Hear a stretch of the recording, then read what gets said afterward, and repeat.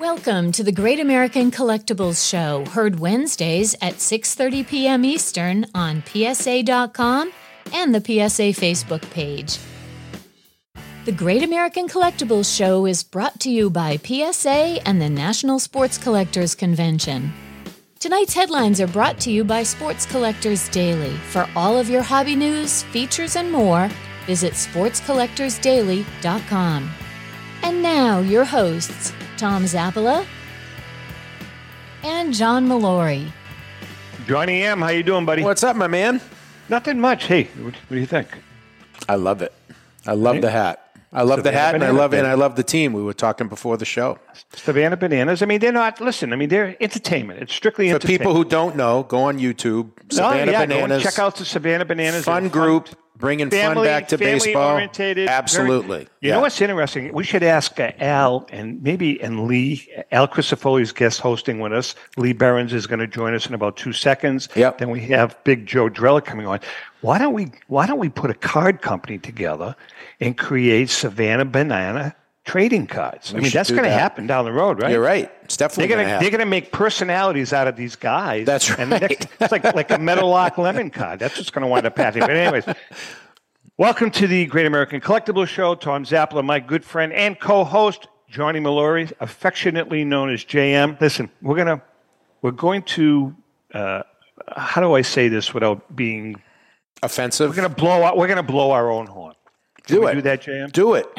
So we were just notified yesterday, and we're very, very happy that our last book, not our latest, our last book, the Diamondback Collection, 50 of the greatest sports cards in sports collecting history, is written by Ellen and myself, John, contributions by Joe Orlando. We just were notified by the Independent Publishing Association that we are one of 2 finalists for Sportsbook of the Year. And we are very, very excited about that. Now, JM, if we do win, the awards ceremony is in New York City. Can you go on our behalf? Yeah, should we go back and relive what we did a few years ago? You're on by yourself. All right. Anyway, so we're really happy and we're really pleased. That's the Ben Franklin Awards. That's like the highest honor in independent book publishing, is it not? As good as it gets. Yep. Yeah. All right. Our headline. Just one word of advice for those going to the ceremony. If you're nominated, do not have 3 Grey Goose martinis beforehand if you are nominated in the same category as a book about a bird. Just don't do it. The backstory that I know Al and Lee are watching us. The backstory is that Ellen and I and John drove into New York City for the Cracker Jack. The Cracker Jack. We won the silver medal. Yeah. And we were imbibing in martinis. We started mid-afternoon. So it got a little out of hand. And I didn't, in the Oscars when they show the person who didn't win and they're like, I kind of wasn't like that when we lost to the Bird Book. What do you mean we lost? Anyway. Did you have some Cracker Jacks with you when you? Oh, no, we didn't. Oh, man. All right, listen, our headlines. Another one, JM. Burglars use truck you're kidding me. Smash in a Southern Cal shop, steal huge amount of merchandise. Police in Southern California are investigating a destructive burglary at a Southern California hobby shop last weekend.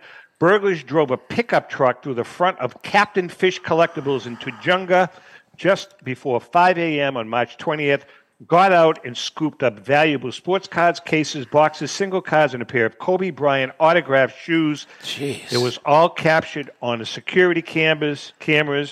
Evidently, the loss could exceed $1 million. The products can be replaced eventually over time, but the emotional damage from it is going to take some time for sure.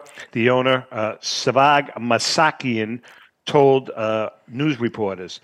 The driver backing the guy drove and backed a white truck into the store's front glass windows. 3 men got out and went toward the back of the shop, hauling out numerous high-end cases of cards, loose boxes, and single cases. Wow. For more information, you can go to sportscollectorsdaily.com. When is this all going to end? This is terrible, and we talk a lot about and some friends of ours who've been on the show have stores. We want to maintain that, right? The collectible store, that aspect of the business. But it's going to get to the point where, when you're showcasing these high-end items out front for everyone to see, maybe we're not going to be able to do that anymore. And that's Either pretty, that, you put reprints out, and then I bet that's, it was in the back. you know room. what, Zap, you're right. You just put know? the exactly. All right, let's It's bring in sad. Lee. Yeah. Lee Behrens from Sterling Sports Auction. How are you, Lee? Hey, good. Hey, Lee. Hey, what are your Here, thoughts on Minnesota. this, man? What are your thoughts on this stuff? I mean, all these every week a sports card shop is getting broken into. Well, it's sad, but it's not the only thing that's getting broken into these days. Yeah, no, that's true. That's true. In our industry like this is not any good, that's for sure. And to try to keep track, if this stuff ever gets resold or whatever. Absolutely. I mean, we occasionally get emails or whatever from somebody. Hey, I got this stuff sold, and can you keep your eye on it? And that's like, well, Do you ever get calls? And I'm going to ask Al when he comes on too. Do you ever get calls from suspicious individuals asking if you're interested in buying this, and this? I rarely get a want to buy ad deal. And it's been pretty good. I mean, I think that's one of the beauties of being a smaller auction site is you don't get a lot of that compared to bigger ones. You kind of get bypassed for something like that, and Really. And I've been lucky when it comes to that kind of stuff. Lee, you have an auction ending tomorrow night. Correct. Today is Wednesday, and you've got some cool stuff. Yeah. Tell me about the 48 Leaf, the PSA 4 Leaf. How's that doing? That's doing really well. Still got a little room. Here's Mr. Ruth right here. Great card. Yeah, very solid 4. I mean, decent centering and everything. It's always tough to get to late. Yeah. But yeah, that's a nice headliner card in the auction that the PSA. Another item that I think is really neat, never seen them, 1909 World Series ticket stuff. I saw that. Was a little confused. PSA, it's been mislabeled as Game 1, but this was in Detroit's Walt Benton Park, and that was Game 3 was their first game. Now, tickets, World Series tickets are pretty much, especially the older ones, are pretty much in demand today, right? Tickets are getting big, popular. yeah. I mean, they're pretty popular, aren't they?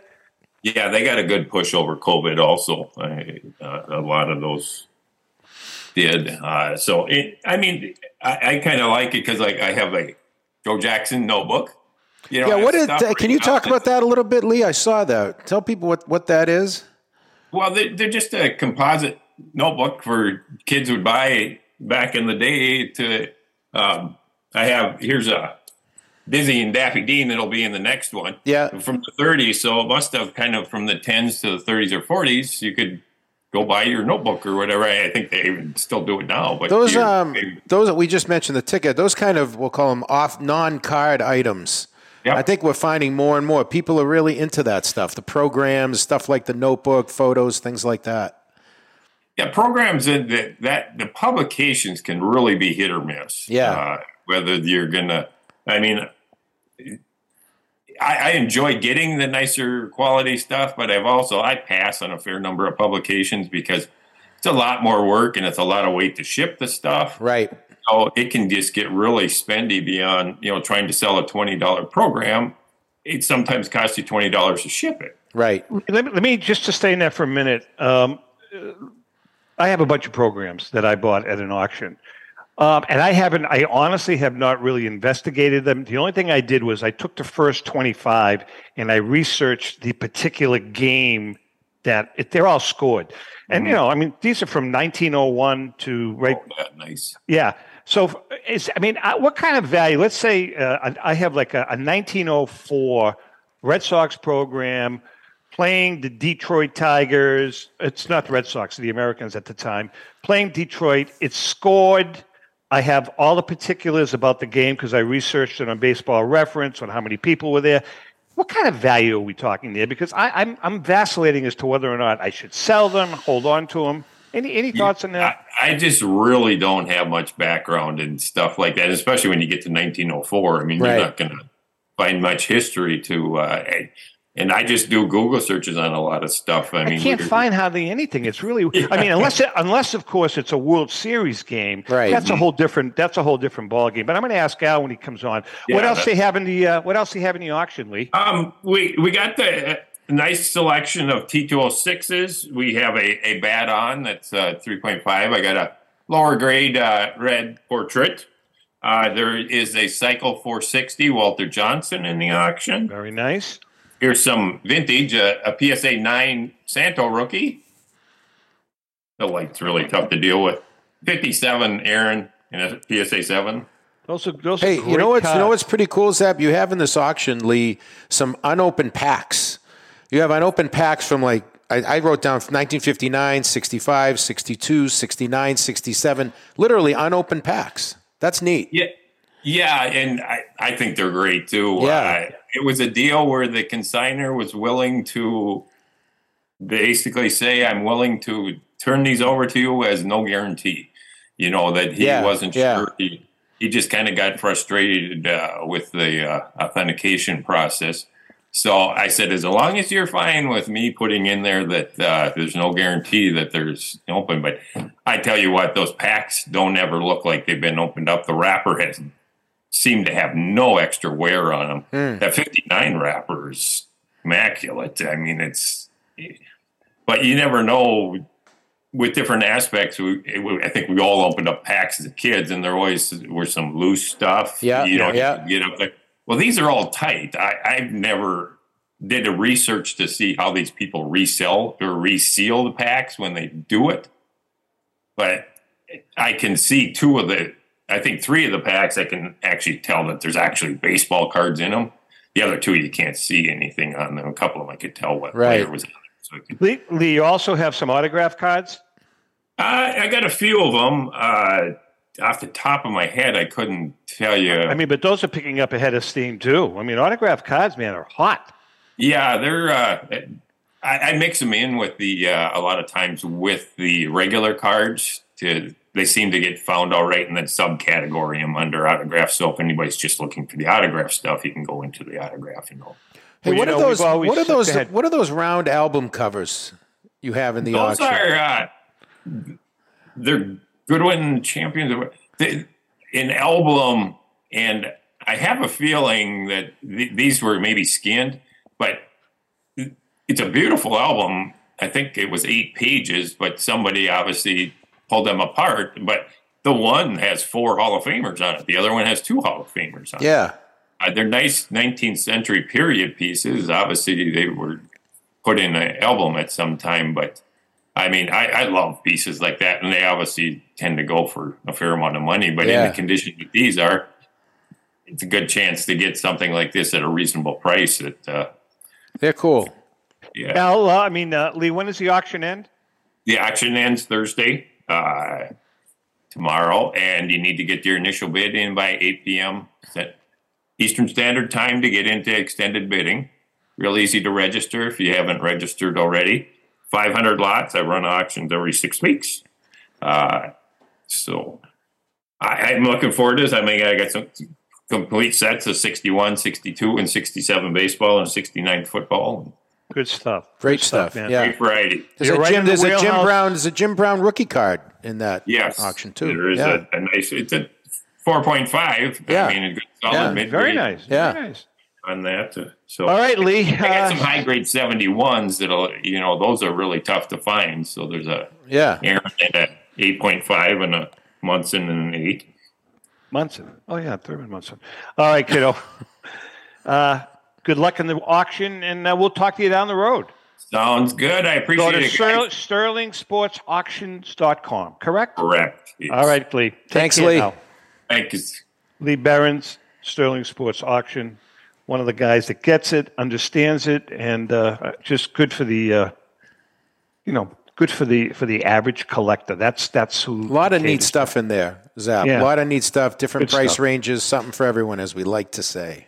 All right, it's time to bring in our main guest, our guest host for the rest of the show, our good friend from the Love of the Game Auctions, Al Crisafulli. How are you, Mr. Crisafulli?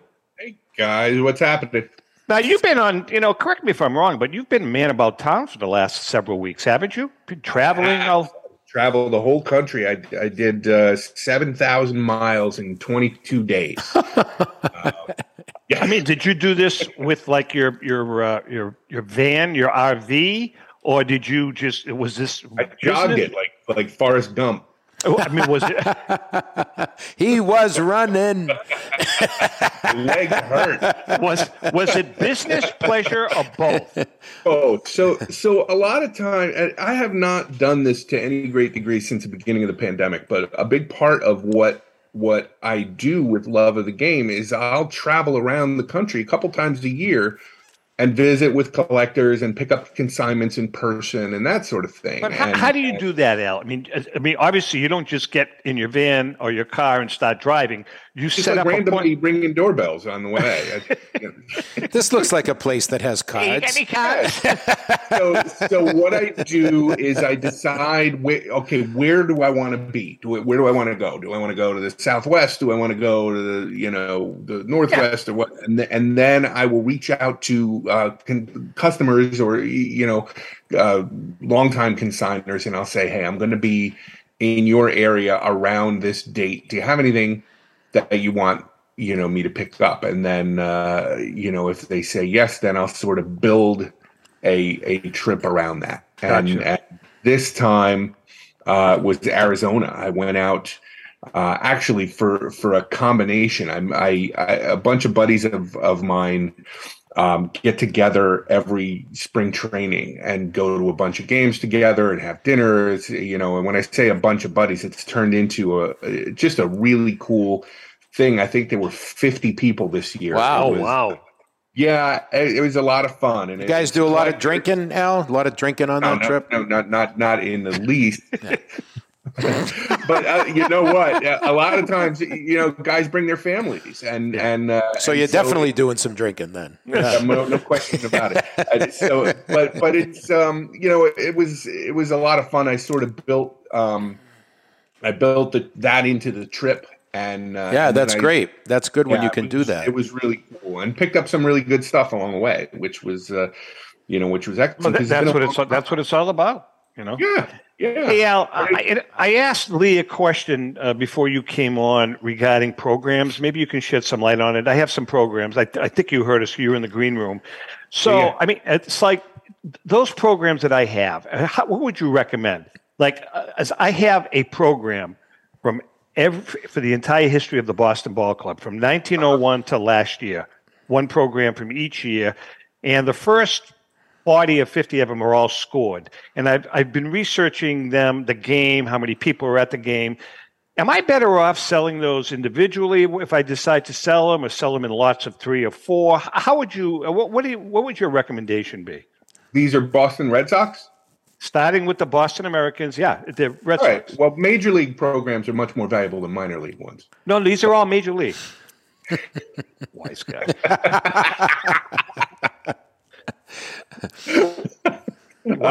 That's like leaning into a left hook. Yeah. So throw out last year's, because the Red Sox were a minor league team last year. So. Go ahead. So I'm very bullish on programs. I think the hobby is beginning to look at other things that to collect. Cards are great, and everybody loves cards. But once you have the set, once you have the thing, most collectors start looking for companion pieces for that thing. And scorecards, I think people are starting to realize, are much more rare than cards, as they're collecting tickets. For tickets have been hot for a long time. Now people are looking for corresponding scorecards for that game, or for that season, and that sort of thing. And so I actually think that that old scorecards from the turn of the century are very highly collectible. We've sold early 1900s and late 19th century scorecards are very valuable, but we've sold early 1900 scorecards, 1904, 1906, for a couple $1,000s. For nondescript games. And then when you get scorecards for what I call milestone games, they're even more valuable than that. It's interesting because, just not to beat on this, but like the first one I had was 1901, and Cy Young was the winning pitcher. But I went on Baseball Reference, and there was only like 1,900 people at the game. Yeah. So, I mean, isn't there a remote? But 1901, Zap, was that not the first year of the... That's the first year of the organization. Yeah, right. First year in existence. Yeah. So my question, Al, is if there were only 1,900 people, isn't there a real distinct possibility that this may be only one of these programs? I mean, there is that possibility, right? Sure. It's. I mean, these are hard to find. They were not. See, I'm really big on things that were not intended to be collected. Scorecards were not intended to be collected. They were intended for you to follow along with the game and be able to go back and see what's happened in the game before, right this very minute. What did this guy do the last time he got up? That sort of thing. And also a way for you to communicate what happened in the game to the people who were at home who don't have, the games weren't on the radio. But isn't that the key with these things that we're talking about, the tickets, even player contracts, different from a card because they were at the game. They were at the game. They were on site. They were with the player. There's a difference with those things.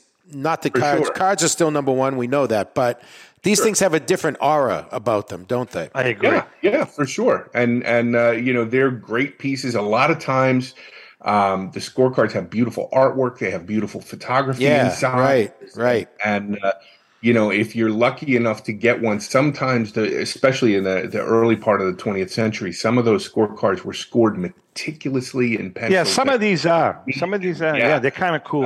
It was an art. Keeping game scores an art. I know that. I taught my son how to score baseball games when he was 10, 11 years old, and on nights that I used to have to work late, he would actually score the Yankee game and leave a piece of paper on the kitchen table for me when I got home. That's to look at. That I could see what happened in the game, and that's a pretty cool. That's kind of a pretty cool thing. Yeah, it is. All right, listen, we're a little behind time. We're going to take a quick break. We come back. We got a whole bunch of stuff we're going to talk about, Al. We're going to be all over the place. We're going to talk about, obviously, your next major auction. We're going to talk about the hobby in general. We're going to talk about JM's hat and how he should probably consider burning it. Hang in there. We'll be right back. All right. Since 1996, Brian Drent and the staff at Denver's Mile High Card Company have led the charge in the collectibles hobby. Mile High is a full-service dealer specializing in buying and selling cards and offers a competitive consignment program for all collectors. Whether it be their computerized want list service, appraisals, or auction services, Mile High has it all. If you've been searching for a company with a selection of high-grade vintage 1888 to 1970 baseball cards and memorabilia that shares your passion, aim high, Mile High. Go to milehighcardco.com or call 303-840-2784 for more information. This is Brian Drent, president of Mile High Card Company. Is your sports card and memorabilia collection properly insured? For easily replaced personal property, homeowners insurance is all most people need. But for prized possessions that you may have spent a lifetime collecting, it doesn't go nearly far enough. Collectibles Insurance Services has been insuring for over 50 years. They offer a full range of protection and a $0 deductible at an affordable rate with no appraisals required. I know because they insure my collection. If you have a minute, go to collectinsure.com and learn more about insuring your personal card or memorabilia collection. Hi, this is Dan from Memory Lane Auctions, here to remind you that the renowned Memory Lane Collectibles Company has served as a beacon of light to the collecting community for the past several decades. Indeed, folks, it has been our utmost privilege and pleasure to provide the most enthusiastic collectors with an abundance of the finest sports cards and memorabilia for America's most coveted sports personalities via our world-class auctions. Whether you choose either a private sale transaction or the auction route, Memory Lane cordially invites you to reach out to us to maximize the value of your prized possessions. Also, it is not just sales that we pride ourselves on being the best of the rest, because if you are seeking a particular keepsake for your esteemed gathering, we will be relentless in our quest to find that special piece to fulfill your collecting dreams. So no time to wait. Reach out to us today for the purposes of capitalizing on our unparalleled marketing capabilities. Simply pick up the phone and dial 877 877-606-5263. That's 877-606-LANE, or find us on the World Wide Web at www.memorylaneinc.com. Now is the time for your valued consignment to ultimately become another one of Memory Lane's record-setting prices.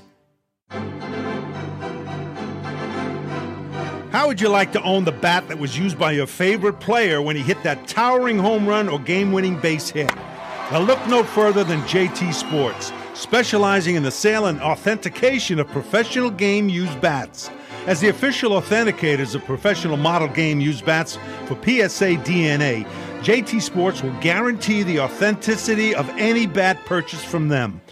JT Sports also buys and sells game-worn uniforms, gloves, and baseball equipment. The unique quality of the collectible is what JT Sports is all about. Give them a call at 609-487-8003 or check them out at GameUseBats.com. We are back, and Al Christopoli from Love of the Game Auctions. I'm a little irritated. Uh-oh. You know, Ellen, my grandson's here visiting us, and my daughter. And Ellen took them to the beach. And I had a package of Planters peanuts that I hid under the freaking cookie jar so that when they were gone, I could eat it between commercial breaks. Yeah. Gone. They took it. Gone. Somebody knuckled it. So what were you just eating? Because you were eating something. Almonds. And almonds get stuck in you. You know, They're healthier, though. They're healthier for you than the Planters please. peanuts. I'm irritated. What kind of peanuts were they? Planters. What kind? Unroasted Planters peanuts. Just Unsalted. peanut, not cashews. No. All right. They took the whole It could have been. It could have been dry roasted. They could have been. I mean, it's a valid question. It is a valid question. Thank you, Al. I'm irritated. I'm with you. All right, Al, let's talk about, before we talk about the industry, let's talk about the next major auction. Yes. What's scheduled? We've got a killer auction set up that'll go live in just a few weeks. It's going to close April 29th.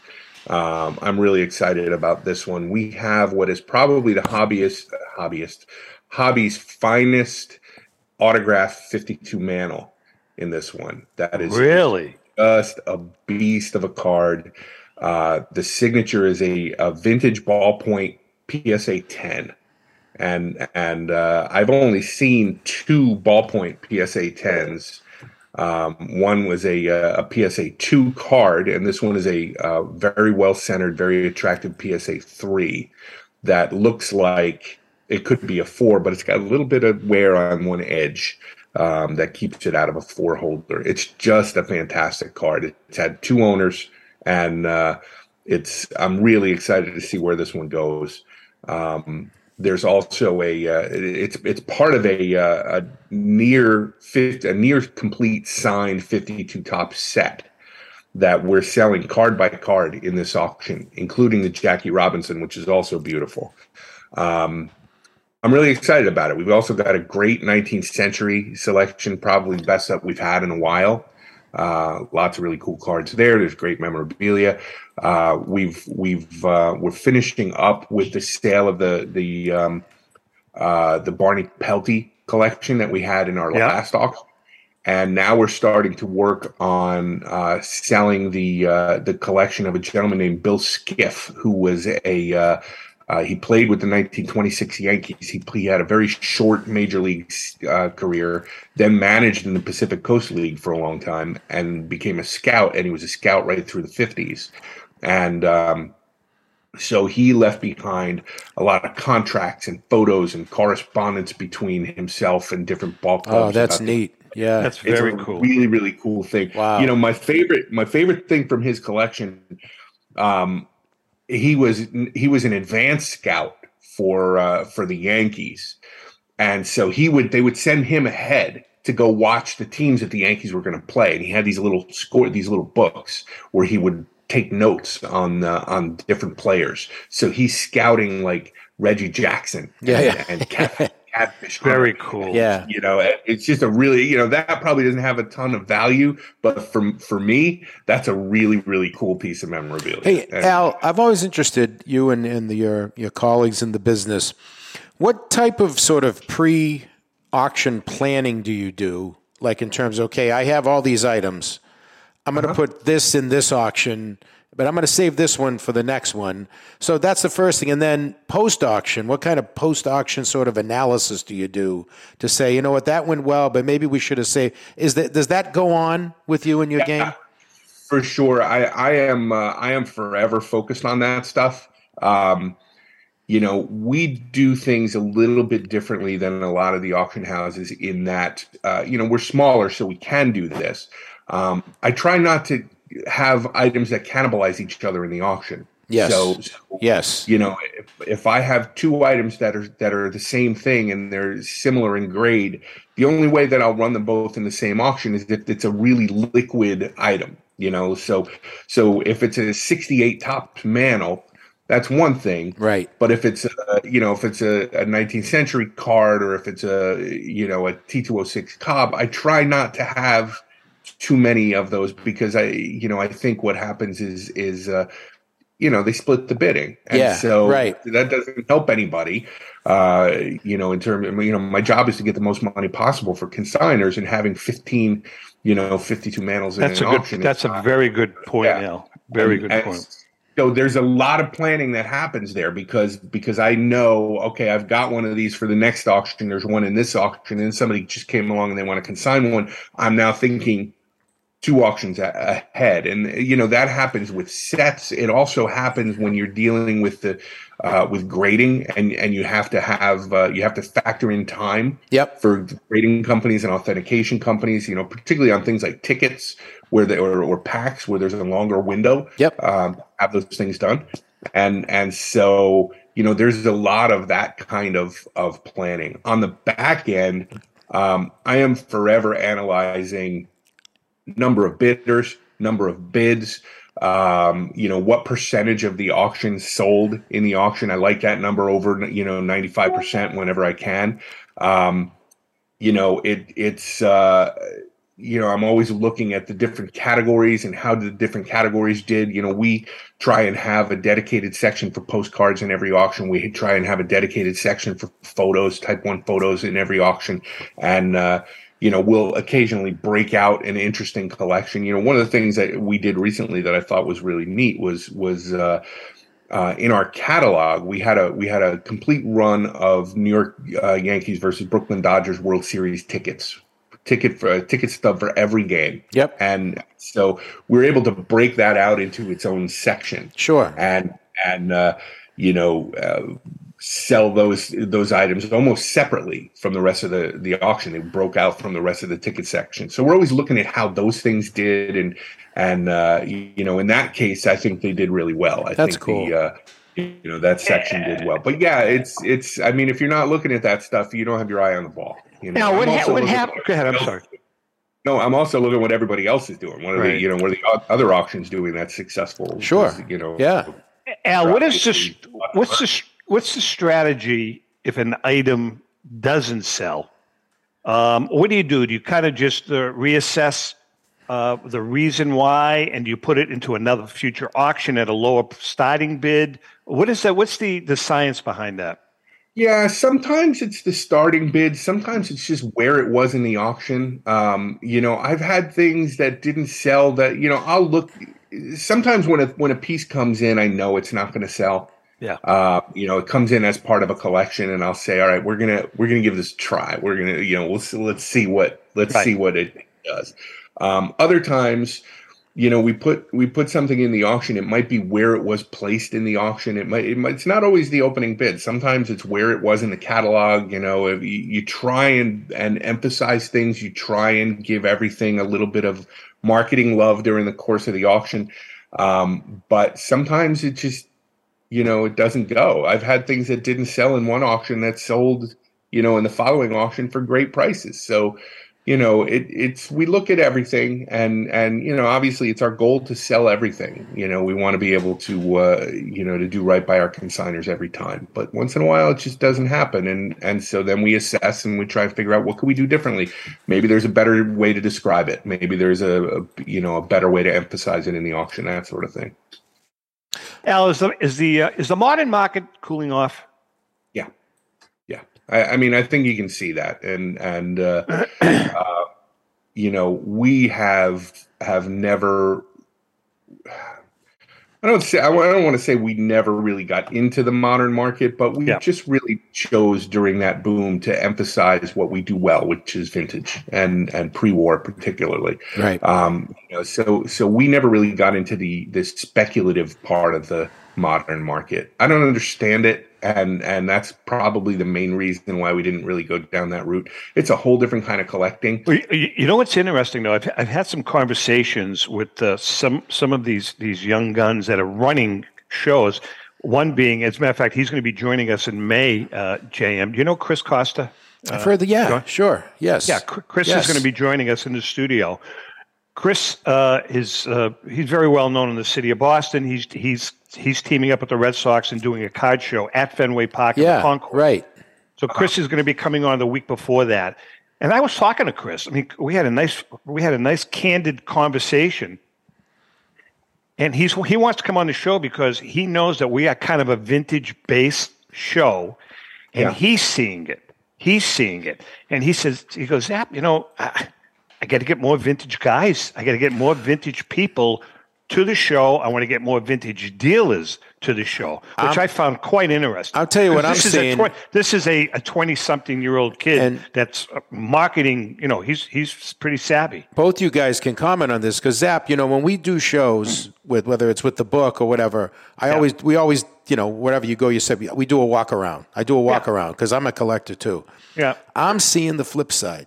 I'm seeing what I'll look at and I'll call younger collectors looking more at vintage now. Well, that's what he's saying too. No, I'm saying the same thing. They're looking at the Babe Ruths now. They're looking at the Lou Gehrig. They can't all afford it at this point, but they're looking beyond the Fernando Tatises and the Mike Trouts. That goes hand in hand with what I was saying. Yeah. The modern market is softening. Yeah. I'm not saying the collectors are going away. Yeah. They're changing their strategy. Yeah.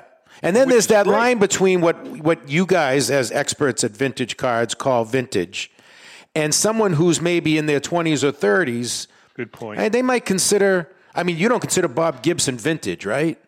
They might consider Bob Gibson vintage. They might consider Reggie Jackson vintage. You see what I'm saying? Or a Dennis, the 70s, the 60s, 70s guys, Right. So I generally divide it up into like pre-war, right. Post-war vintage, which I sort of cut off at the end of 1973 when Topps started producing cards in one series. Gotcha. And I think after 1973, there are still great cards and collectible cards, and believe me, in my personal collection, those are the cards I collected when I was a kid. Yeah. And so I have a full run of 1970s Topps sets. I love that stuff. But just for the purposes of definition, that's what I use is 73. Right. Al, I still look, and when I dig, there are a lot of obscure vintage series and sets. Sure. Some of them don't get much love. Yeah. What is the reason for that? I mean, they're rare, they're vintage.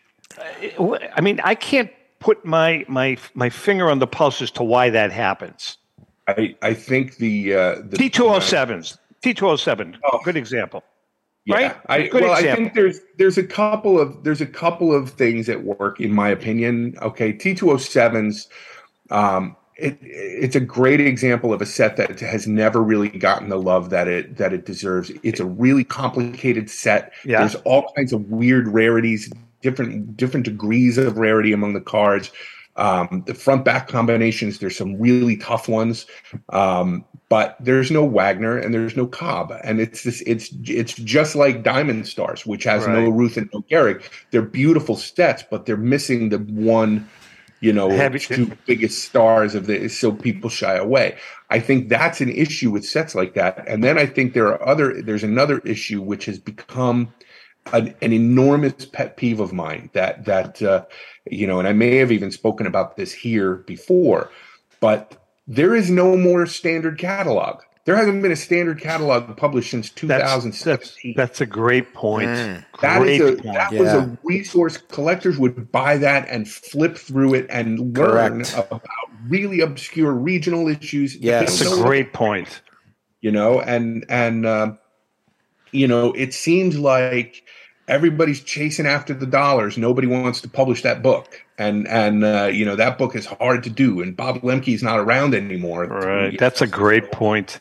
And so, it is a huge pet peeve of mine because there used to be a place, and it's not just for the obscure sets, but when you discovered something, you discovered a new variation, you discovered an error, you found out some information that nobody had ever known before, you would report that to the standard catalog, and that became sort of the clearinghouse, the compendium for all of the new discoveries of the hobby. That's a great point. Buy that book every year. So now nobody knows what they are. Good point. So, it gets really difficult to learn about this stuff without. We are chatting with Al Crisafulli from Love of the Game Auctions. JM. Yes, sir. You ready? For what? CSA. All right. I have to put my glasses on. He's got to put the glasses on. Jesus. And I have to get my broadcast voice also. All right, Zap. CSA Shows is proud to present the Chantilly Show being held on March 31st to April 2nd, held at the Dulles Expo Center in Chantilly, Virginia, just minutes from the Dulles International Airport. Celebrating over 27 years at the same location, there will be over 300 dealer tables exhibiting on over 100,000 square feet of space with vintage sports cards and memorabilia, as well as modern-day sports treasures. You won't have to look very far for that special card, bat, ball, or autograph.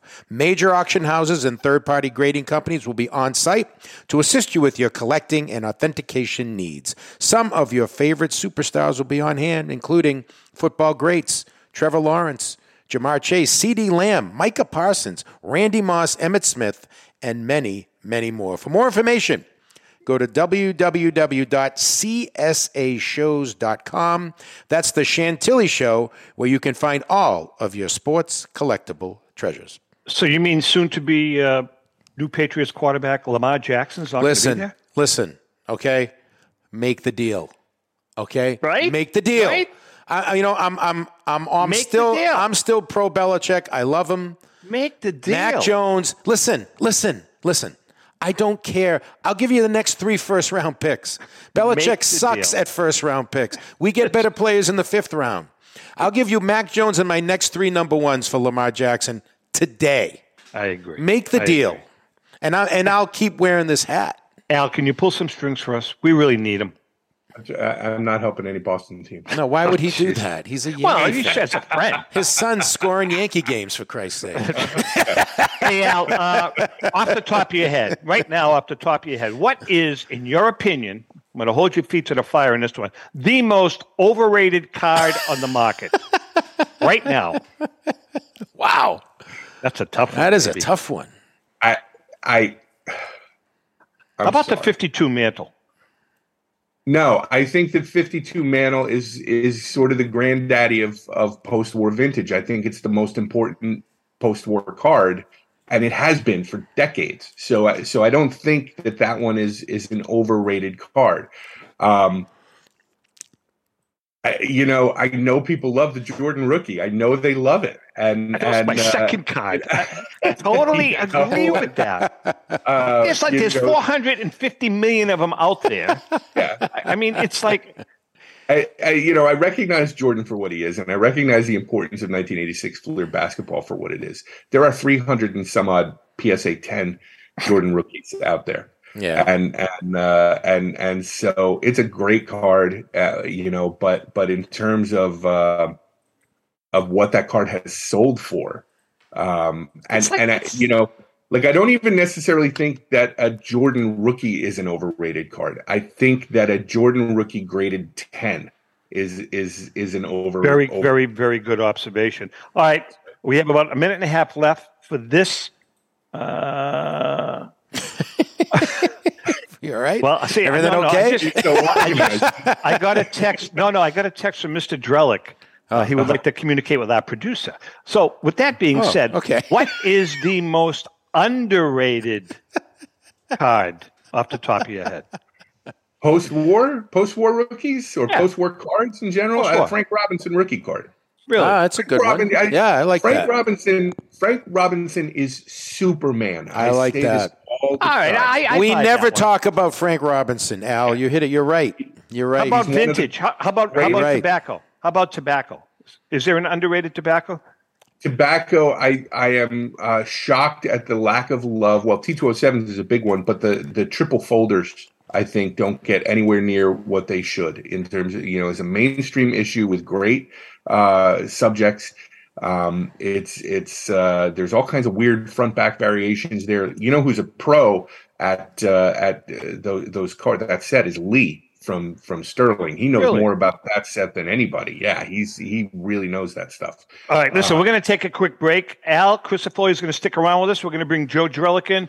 E90-2, man. I have an E90. E90, yeah. Come on, man. That card needs to get. I'm begging the public. That card needs to get some love. All of I own one. All the Caribbean issues also.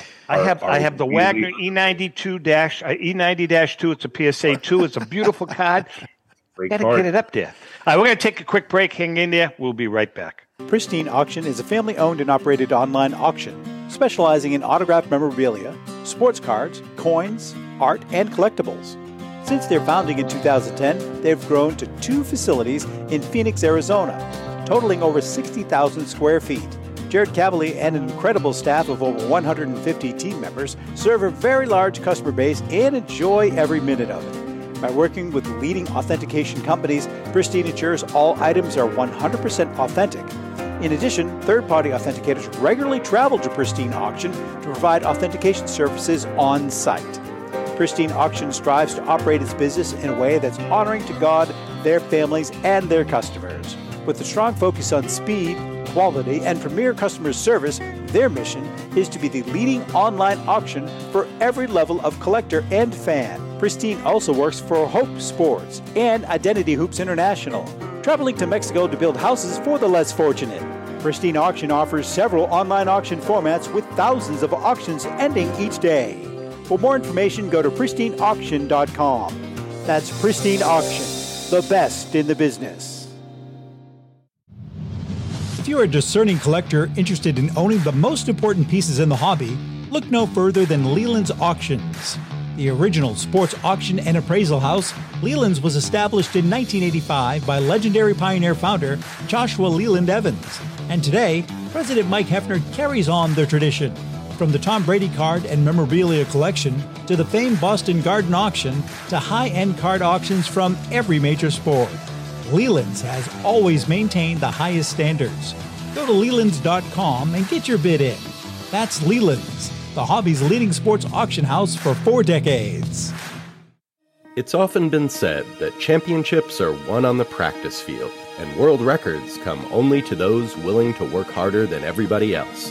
Heritage Auctions is the world's largest collectibles auctioneer because we believe that becoming the best is only an invitation to the challenge of remaining the best. This requires the skills of the hobby's top experts, capable of identifying and maximizing value for our consigners. It requires the most visited website in the industry, courting a global audience of collectors over 1.5 million strong. It requires a dedicated press department that expands our global reach far beyond the entrenched hobby marketplace. It's hard work, but a simple premise. Present the finest collectibles to the largest population of potential buyers, and world records will come. We invite all listeners to put the unmatched power of Heritage Auctions to work for you. Auction evaluations are always free, and our commission-based fee structure ensures that our interests are always aligned. The highest possible price for your collectibles. There will always be new world records to chase, so let's chase them together. Visit our website at ha.com and request your no-obligation review today. Hi, this is Dan from Memory Lane Auctions, here to remind you that the renowned Memory Lane Collectibles Company has served as a beacon of light to the collecting community for the past several decades. Indeed, folks, it has been our utmost privilege and pleasure to provide the most enthusiastic collectors with an abundance of the finest sports cards and memorabilia for America's most coveted sports personalities via our world-class auctions. Whether you choose either a private sale transaction or the auction route, Memory Lane cordially invites you to reach out to us to maximize the value of your prized possessions. Also, it is not just sales that we pride ourselves on being the best of the rest, because if you are seeking a particular keepsake for your esteemed gathering, we will be relentless in our quest to find that special piece to fulfill your collecting dreams. So no time to wait. Reach out to us today for the purposes of capitalizing on our unparalleled marketing capabilities. Simply pick up the phone and dial 877-606-5263. That's 877-606-LANE, or find us on the World Wide Web at www.memorylaneinc.com. Now is the time for your valued consignment to ultimately become another one of Memory Lane's record-setting prices. They are prized possessions, and you need a place to store them that is safe and secure. The eBay Vault is exactly that. An insured, climate-controlled facility with state-of-the-art security that guards your valuable collection around the clock. Your Vault account is protected by two-step verification and easily accessible through eBay Collection. And everything stored in the eBay Vault is backed by Authenticity Guarantee. Buying and selling is a seamless experience. When you buy an eligible card on eBay, it can be sent directly to the eBay Vault at checkout. Or, if it's already in the eBay Vault, you can just keep it there. And selling from the eBay Vault is just as easy. Every card in the vault has been expertly inspected, detailed, and photographed, so you can quickly sell it with a pre-populated listing. And if your buyer chooses to withdraw their card from the eBay Vault, we handle packing, shipping, and insurance. And same goes for you. If you want that rare rookie card in your hands, you can have it shipped to you at any time. Collect like a pro with the eBay Vault. Was ripping you? Yeah. And Zap, are you talking, or can I do the spot? We're having our own party over here. Hello. Sponsor. The eBay Vault is climate controlled, insured, and protected with 24-hour security. Soon, you'll be able to send cards already in your collection directly to the eBay Vault. They will take high-quality photos of the front and back of the card and document all the details for your viewing pleasure and to make the listing-to-sell process seamless. For more information, go to eBay. That's ebay.com, connecting buyers and sellers globally. Speaking of sponsors, should Mike Provenzal be doing commercials for cemeteries or funeral homes with that voice? Welcome to the Shady Rest Funeral Home. This is a PSA Mike 8.5 casket with rich Corinthian leather. He does have a beautiful speaking Good Lord. voice. He should be a does. mortician right and then now. you get Grady, who should be on the Flintstones. Grady. You know? Grady's got a voice like Jerry Mathers. It's like Exactly. All right, listen, let's bring in our good friend Joe Drellick from the CSA show. And we don't know what his future is going to hold, but let's focus on the CSA show right now. Joseph, how are you? Doing well, guys. How are you? Hey, John. Good. What's up, Joe? How you doing, buddy? You know everybody, right? You know Al, Absolutely. right? Yeah. Joe, for sure. why don't you tell us about the big shindig down at the CSA shows? What do you got going on? Yeah, so this is our, break. Oh, I apologize. The phone here. That's our break from the hiatus of the last 6 months. We haven't had a show since October, so a lot of build-up for our April show, which is coming up this weekend. It's April. It's actually March 31st, April 1st, April 2nd. I always want to say that. And we have over 80 autograph guests, completely sold out, 130,000 square feet, same location, Dulles Expo Center, csashows.com. We're really looking forward to a great event. So, hey, Joe, I mean, huge names. And I'm talking like, we know the older guys that we love, but I mean, Justin Jefferson, C.D. Lamb, I mean, these are like front-line current NFL players, in addition to the Hall of Famers, new Hall of Famer Rondy Barber, Tony Baselli, just a great group of autographs. Yeah, sort of the cool thing about that show is it's had a huge footprint for being a football show back 25, 30 years ago when the original owner Marco Roll started that show, and here we are 30 years later, still producing these big events with big name stars, and like you said, to your point, the April show tends to be one of the ones for us where we're able to get those guys because it's Right. they're on break basically. Yeah, It's right before training camp. They're Right. certainly training, but the Yep. schedule's a little bit more flexible. And yeah, I mean the lineup is incredible. I mean, like you said, I mean a lot of the big time receivers. Jamar Chase is also there. Yeah. Trevor Lawrence. I mean, we these are guys, and these are guys like with the one thing I can tell you is the way the evolution of the autograph industry has happened over since COVID really.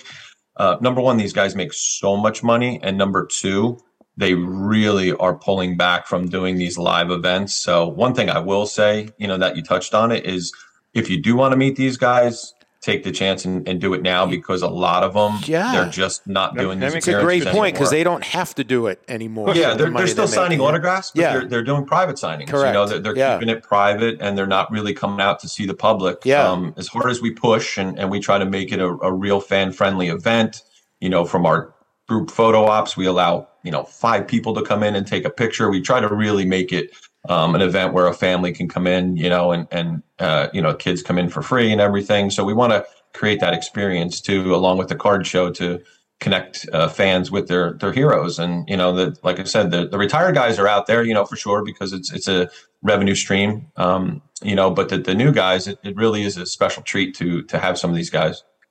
Al, by the way, jump in anytime you want.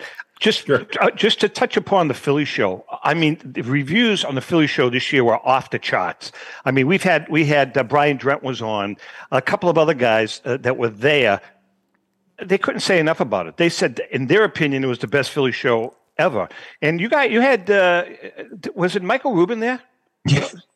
Yeah. I mean, Wow. For Fanatics. I mean, yeah. We had gotten word from the Fanatics athlete rep that Michael might be stopping by. He is from Philadelphia, and I found out through speaking with him that he only lives about 20 minutes from the event. But yeah, he came to visit the event. I expected a 30-second to a minute interaction with him, and I spent over an hour with him touring him around the show, and he awesome.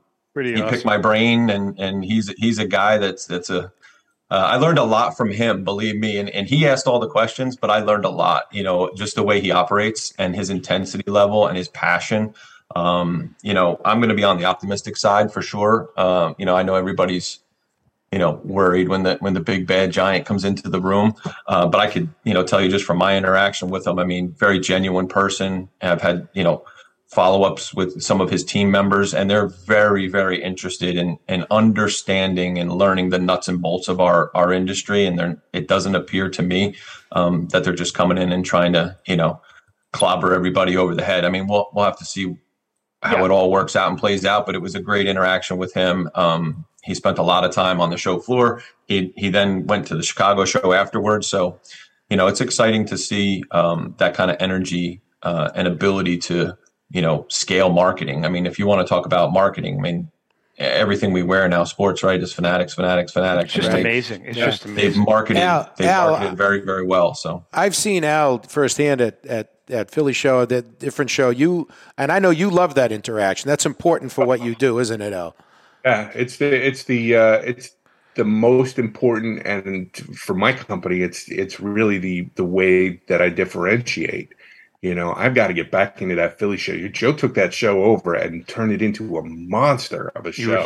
Joe, you really did. Thank you. Everybody. Yeah, it's a team effort, though. Yeah, team effort do that for sure. Show religiously, and eventually it was just like, this show is dying, and so I stopped doing it, and then Joe got involved, and now it's like I can't get back in. It's it's a great show. Joe is definitely to be commended. He gets how these things work and what makes him important and what makes him great, and he really does an awesome job. Oh, so Joe, appreciate that. So what does the future hold? I mean, any particular direction you? Yeah, there's a lot. Let me see what I can touch on quickly. Thank you. Right. I appreciate it. Which direction are you going? Northeast. Philly show. What did I say? All right. Philly show has a bright future for sure. A lot of square footage that we can still expand to, so we don't have to worry about that until September. But I'll come back on and go there, and then. Of course, the elephant in the room is the national. We're really excited about, what the future holds there. And I can tell you, one of the things I can say is the team that I'm with, Jimmy Ryan and Brian Capola from JP Sports, they run the New York shows. Not only have we been business associates, and I consider Jimmy and Brian friends, and Jimmy and I are close, and our wives are close. So it's really fun and lucky for me to be involved with those guys. And I can tell you that we're working tirelessly right now behind the scenes. I can share with you that we've been out to Cleveland multiple times, walking through that facility, which will be that'll be our debut, 2024. We're excited about that event. All the good stuff will start to get unveiled, later in the calendar year this year. We're currently seeking out new locations. And what I can tell you is one of those locations is not Atlantic City. Thank you. I have to be honest. I actually like Atlantic City for a lot of things. I understand the flaws, and a lot of those flaws are fixable. But what I can tell you is the cities that we're looking at are a lot of new cities that we've heard loud and clear from industry. Very cool. To check out these areas. And there's a lot that goes into it, and I'm happy, as we get later in the year to come on. And one of the things that Jimmy, Brian, and myself plan to do is pull the curtain back and kind of expose the industry a little bit to what our world looks like and why things are the way they are. So there'll be a lot of really cool things to talk about. We're super excited about what's ahead. So I'm looking forward to it. Hey, by the way, JM, this year you're out. You know that. That's fine. It conflicts with my summering, so I'm good. You're out. We're not doing a book signing. We're going to do the show from there. It conflicts with my beach time. I got Grady. I got Foley. I have Orlando. I've got them all. You're out. I'd like to go to Cleveland though next year if you could. Even if we don't have anything going. Never heard anybody ever say that. No, I did. I had fun. I've been to Cleveland. It's fun. I'd like to go to Cleveland. And the Football Hall of Fame is right down the road. It's a Rock and Roll Hall of Fame. Something. Now here's a little marketing thing. Cleveland's a fun town. What you do is you get someone that's just inducted into the Hall of Fame, and you have them serenading us as people are entering the National. How's that? It could happen. Joe, how about you hire me to be the front man for the Cleveland National, and I can start with, I want to go back to Cleveland. That could be like, I'll be the guy, like the only guy that wants to go to Cleveland. I'm your guy. All right. I like it. Listen, we were, I don't know, how long ago was Cleveland? 3, 4, 5 years ago? I can't remember. When were we there last for the National? 2018, I believe. 2018. All I can tell you about Cleveland is actually we enjoyed it. We really enjoyed it. Liked the venue. The deep dish pizza in Cleveland is actually better than Chicago's. That's all I'm saying. That's pretty good. That's all I'm saying. A Cleveland question. Was that where, I think maybe I'm right. Was that where Leighton pulled when the 55 Bowman Mantle got pulled out of the pack? Yep. That was Cleveland, right? That's when Rico almost fell off the chair. Yeah, I was standing outside of you guys. I was sort of watching, but I was sort of shopping too. And I'll never forget that scream ever. I was standing in earshot of that. The funniest thing about that card was Rico sitting next to me, right? And Leighton hands Rico the card. He's like this. I'm not touching it. He wouldn't want to touch it. I'm not touching it. Very, very, very funny. All right, listen, we're just about out of time. Joe, we're looking forward to seeing you at the National. Remember the CSA show? Yep. This coming weekend. You got it. Right? And Al, as always, man, you know what you mean to us. We love you guys. We can't thank you folks enough for the support. Absolutely. During the commercial break, we were talking about how the numbers have been staggering even the radio station makes comments to us. And it's like, it's been unbelievable, the reception and how this show has grown over the last 7 years. And it's because of guys like you. So we really want to thank you guys and obviously to the general public. With that being said, JM, have a great week. Good to see you guys. Thanks, guys. Rico's scrounging off the Red Sox this afternoon. That I know for a fact. And to our viewers and listeners, happy collecting.